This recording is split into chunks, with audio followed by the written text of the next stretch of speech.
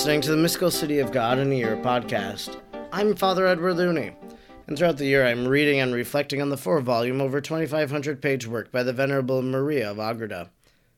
If you would like to discuss today's readings, I invite you to head on over to Facebook, and there you'll find the Mystical City of God in a Year podcast group and be able to share your own thoughts and insights with others who are listening and following along. Let us now thank God for the life of Venerable Maria of Agreda. Almighty God, you will that all people know the saving power of Jesus' name. Throughout time you have sent missionaries to your people who proclaim the good news. We thank you for sending Sor Maria to the Humano people and planting the seeds of the gospel in their heart and in our land. She taught them the good news and prepared them for baptism. We look to her example in holy life and wish to be taught by her today. Sor Maria, teach us how to pray and meditate. Teach us how to imitate the virtues of Our Lady. Teach us the mysteries of our faith. Almighty God, stir aflame in our hearts the same missionary fervor of Sor Maria, so we may be as emboldened as she was to proclaim the gospel of our Lord Jesus Christ, who lives and reigns with you in the unity of the Holy Spirit, God, forever and ever. Amen. Today is day number 284, and we are reading from Volume 4, Book 7, Chapter 4, paragraphs 48 to 57. 48. The vigilant mother, empowered by the right hand of her divine Son, took care of that happy family, in order to bring all their works up to the highest perfection. After her descent from heaven, she instructed the apostles, yet she never entered upon this duty without first being requested by St. Peter or St. John. Through her prayers, she moved her divine Son to inspire them with these commands, in order that she might obey them as vicars and priests. Thus all things happened as arranged by the Mother of Humility, and she obeyed as a handmaid, laying aside all pretense to her dignity as Queen and Lady, and making no use of her sovereignty and dominion. She obeyed as a servant and conducted herself as if she were an inferior, and in this spirit she conferred with the apostles and the other faithful. During those days she explained to them the mystery of the Blessed Trinity in terms most exalted and mysterious, yet suited to the understanding of all. She explained also the mystery of the hypostatic union, and those of the Incarnation, adding many others which they had already been taught by the Master, telling them at the same time that they would be enlightened by the Holy Ghost for a deeper understanding of all these things. 49. She taught them how to pray mentally, insisting on the excellence and the necessity of that kind of prayer, how the principal duty and most noble occupation of the rational creature was to raise itself by the understanding and the will, above all that is created, to the knowledge and love of God, and that no other object or occupation should ever be preferred or should ever interrupt this duty, so as not to deprive the soul of this supreme benefit and of the beginning of eternal life and happiness. She taught them also how to thank the Eternal Father for having given us his Son, for our Redeemer and Master, and for the love with which the Lord redeemed us at the cost of his passion and death. She exhorted them to give thanks to God for having singled them out as his apostles and his companions, and as the founders of his holy church. Such were the exhortations and teachings with which the Heavenly Mother at that time enlightened the hearts of the 11 apostles and the other disciples, and by which she prepared and disposed them for the reception of the Holy Ghost and his divine effects. As she saw into the inmost recesses of their heart, and knew the natural condition and character of each one, she accommodated herself to the necessities, the bent of mind, and the graces of each, in order to fill them with joy, consolation, and constancy in the practice of virtue. She exhorted them to persevere in humble prostrations and other actions of worship and reverence in adoring the greatness and majesty of the Most High. 50. Every morning and evening she approached the apostles to receive their benediction, first that of St. Peter as their chief, then of St. John, and of the rest according to their age. At first they all shrank from performing this ceremony, beholding in her their queen and the mother of their Master Jesus. But the most prudent lady insisted that all should bless her as ministers and priests of the Most High, explaining to them how the highest reverence and respect was due to them on account of their supreme dignity and office. As this was a contest of humility, it was certain that the Mother of Humility would be victorious, and the disciples would be overcome and instructed by her example. beside the words of Mary, were so sweet and persuasive for the moving the hearts of those first believers, that she urged them on with a heavenly force, and enlightened them to practice the highest perfections of virtue and holiness. Perceiving these wonderful effects upon themselves, they wonderingly commented upon them among each other, saying, "Truly, in this pure creature, we have found again the teaching and consoling doctrine of which we are deprived by the absence of her Son, our Master. Her words and doings, her counsels, her sweet and gentle intercourse teach us and draw us in the same way as the conversation of the Lord, when he lived in our midst. Our hearts are inflamed by the teachings and exhortations of this wonderful being, as with those of Jesus our Savior. There is no doubt that he, as the omnipotent God, has deposited in the Mother of the Only Begotten his own divine wisdom and grace. We can now dry our tears, since for our instruction and consolation he has given us such a mother and mistress, and since he has left with us this living ark of the Testament, wherein he has placed for us his law, his wonderful staff, and the sweetest manna for our sustenance and comfort. Hebrews 9:4. 51. If the holy apostles and the other firstborn children of the church had recorded in writing what they saw as eyewitnesses of her deeds of eminent wisdom, what they heard and what passed in their intercourse with her for so long a time, then we might be filled with higher conceptions of the holy and heroic works of the sovereign lady. We would then see that, as well in the doctrine which she taught, as in the wonders which she wrought, her most holy Son had communicated to her a virtue, which, although coming from the Lord as from its fountain, yet in the heavenly lady was in a certain manner divine, and was distributed from her as from an aqueduct to all the mortals. The apostles, however, had the happiness and good fortune of drinking the waters of the Savior, and of the teachings of his purest mother in their very fount, receiving them in a sensible manner, and thus preparing them for their office and ministry in founding the Holy Church, and planting the evangelic faith throughout the world. 52. By the treason and death of that unhappy one among all mortals, his episcopacy, as David says, has become vacant, and it was necessary to provide some other one worthy of the apostolate. Psalm 108:8. For it was the will of the Most High that the number 12, which had been determined upon by the Master of life as the proper number when he chose his apostles, should also be their number at the coming of the Holy Ghost. This decree of the Lord was explained to the apostles by the Blessed Mary in one of her instructions. All of them acceded to it, and they asked her, as their mother and mistress, to choose one who should seem worthy and most fit for the apostolate.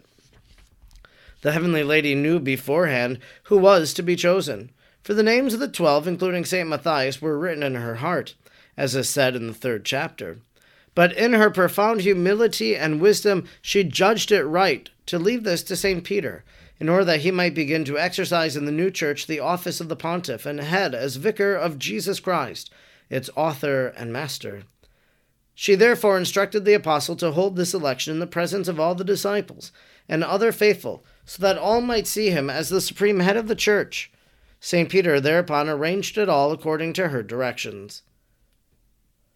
53. The proceedings of this first election in the church are related by St. Luke in the 1st chapter of the Acts of the Apostles. He says that in the days intervening between the ascension of Christ and the coming of the Holy Ghost, the apostle St. Peter, having called together the 120 who had been present at the ascension, reminded them that the prophecy of David concerning the treason of Judas in the 40th Psalm must be fulfilled, that Judas, having been chosen as one of the 12 apostles, had unhappily prevaricated and made himself the leader of those that captured Jesus, that with the price of his treason had been bought the field called Haceldama, that at the end, as unworthy of divine mercy, he had hung himself, had burst in the middle, and his entrails had fallen out, as was known to all who lived in Jerusalem, that therefore it was becoming another should be chosen to the apostolate in his place, in order to give testimony to the resurrection of the Savior, in accordance with another prophecy of David, Psalm 108:8, and that the one to be chosen should be the number of those who had followed Christ, the Master, in his preaching ever since his baptism by St. John. 54. Having thus persuaded all the faithful of the propriety of electing the 12th apostle, they left it to St. Peter to determine the manner of this election. The apostle then ordained that from the 72 disciples 2, Joseph, called the Just, and Matthias, should be selected. Between these two lots were to be drawn, and that one should be assigned to the apostleship, who would draw the proper lot. All approved of this manner of election, which at that time was a very secure way, since the divine power wrought great miracles for the foundation of the church. They wrote the two names with the title of the disciple and apostle of Christ upon as many cards and placed them in an urn, where they could not be seen. All of them then fell to prayer, asking God to choose the one pleasing to him, since, as the Lord, he knew the hearts of all. St. Peter, thereupon, drew out one of the lots, on which was written the name of Matthias, as apostle and disciple of Christ. Joyfully, Matthias was accepted and acknowledged as the legitimate apostle, and the 11 embraced him. The Most Holy Mary, who was present at all these proceedings, asked his blessing, and in imitation of her all the other faithful did the same. Then all of them continued their prayers and fastings until the coming of the Holy Ghost. Instruction which the Queen of Heaven, most blessed Mary, gave me. 55. My daughter, thou hast rightly wondered at the hidden and supernal favors which I received at the hands of my Son, and at the humility and thankfulness with which I received them. Likewise, the loving attention which I paid to the necessities of the apostles and the faithful of the church amid all my joy. It is time, my dearest, that thou gather the fruits of this knowledge, for neither canst thou now comprehend more, nor do I desire less of thee than that thou be to me a faithful daughter, who imitates me fervently, and a disciple who listens to me and follows me with all her heart. Stir up thy faith, then, in order to be convinced that I am powerful to confer favors, and trust that I will enrich thee in unstinted liberality with gifts beyond all thy desires. But at the same time do thou humiliate thyself to the very earth, and shrink to the very last place among creatures. For of thyself thou art more useless than the most vile and despicable dust, and thou canst call nothing thy own except misery and want. Consider well within thyself how great and exquisite is the kindness and condescension of the Most High in regard to thee, and what kind of thanks thou owest him.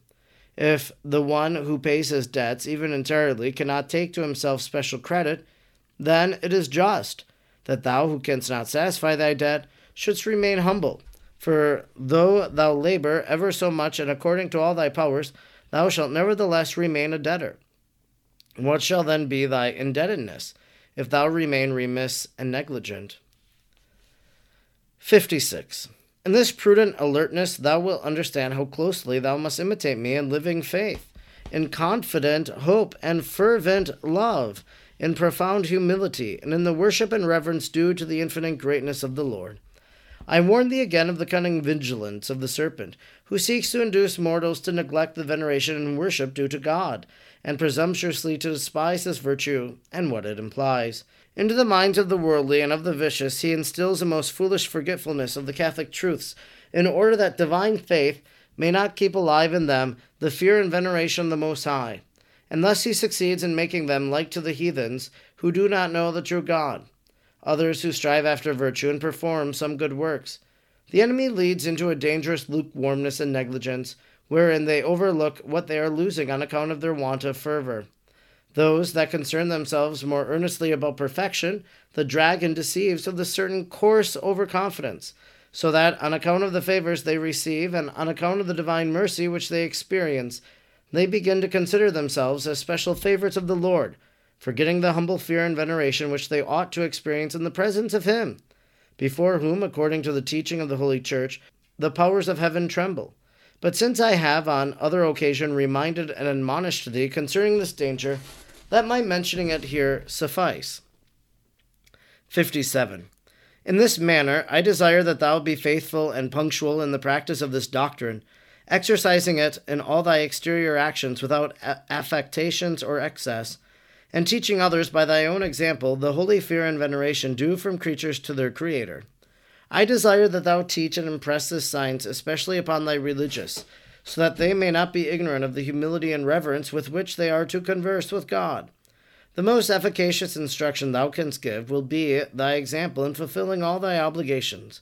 For these works thou must neither conceal nor ever omit for the fear of vanity. This example is due in much greater degree from those that govern others, since it is their duty to exhort, move, and accompany their subjects in the holy fear of the Lord, which is done more efficaciously by example than by words. Admonish them particularly to hold in veneration the priests as the anointed of the Lord. In imitation of me, do thou always ask for their blessing, when thou approachest or leavest them. The more thou seest thy own self favored by thy divine condescension, so much the more bear in mind the necessities and the afflictions of thy neighbors, and the dangers of those in sin, praying for all in great faith and confidence. For thy love of God cannot be true if thou art content with enjoying only thyself, and in the meanwhile forgettest thy brethren. Thou must anxiously solicit the highest goods, which thou knowest of and participatest in, for all men, since no one is excluded therefrom, and since all need the help and communion of God. In the love of me, thou wilt understand how thou must imitate me in all things. This concludes our reading today for day number 284. We've been reading from Volume 4, Book 7, Chapter 4, paragraphs 48 to 57. In our reading today, we hear how Our Lady did instruct the apostles. She explained to them the Trinity, the hypostatic union, the Incarnation, all of these different mysteries of our faith. Mary grasped them, and so she wants to communicate the meanings to those who are going to go and to teach all nations, as Jesus commanded them to go and to do. She taught them how to pray mentally, insisting on the excellence and necessity of that kind of prayer. And there was a line in here that said that no other object or occupation should ever be preferred or should ever interrupt this duty.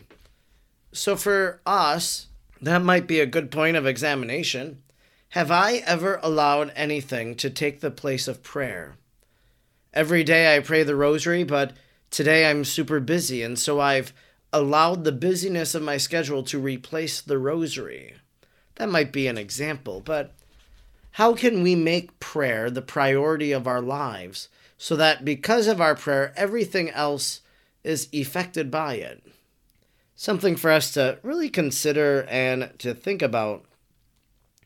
She exhorted them to give thanks to God for having singled them out as his apostles, as his companions, as the founders of his holy church. So she wants them to make prayers of thanksgiving for who they are, called and chosen by God. Well, we also can give thanks to God that we are sons and daughters of God, that we are Jesus' disciples, that we have Mary as our mother, so we also can be moved to some sort of thanksgiving as well. And then when it comes to the selection of the replacement for Judas, it says that they have Matthias, they have Joseph, a person also that they are going to select by lot. But Mary knew beforehand who was to be chosen, for the names of the 12, including St. Matthias, were written in her heart. So that's something to marvel at, the fact of the apostles' names being written on the heart of Mary. But to know, too, I think that we are in the heart of Our Lady. And maybe we ask her, Mary, write my name in your heart. Write your name on my heart, so that we might always be close together in the union of my heart here on earth with that of your heart, of the mystical city of God in heaven. And after Matthias was selected, well, then Mary presents herself. Will you bless me, Matthias? And Matthias does so. And then all the other apostles follow suit because they're following an imitation of Our Lady. I think that's something, the fact that the blessing of a priest is powerful. I remember being at a Marian apparition site in Europe, and people would always ask the blessing of the priest. That was just something that they were accustomed to. Father, can I have your blessing? Maybe that's something that's lost that we should recover. But to imitate Our Lady, just as the apostles did, she gives us this in the instruction today. Thou must imitate me in living faith, in confident hope, and in fervent love, and profound humility, in the worship and reverence due to the infinite greatness of the Lord. The apostles imitated Our Lady. Mary is exhorting us to imitate her. And so we try to do that. Maybe it's just beginning with a simple little prayer. Dear Blessed Mother, help me to imitate your life of prayer and your way of life.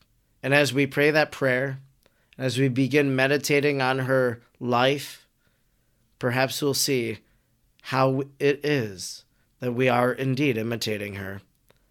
I'm Father Edward Looney, and throughout the year I'm reading and reflecting on the 4 volumes of the Mystical City of God. I'm grateful you joined me today, and I hope you'll join me again tomorrow. Until then, may God bless you, and Mary pray for you.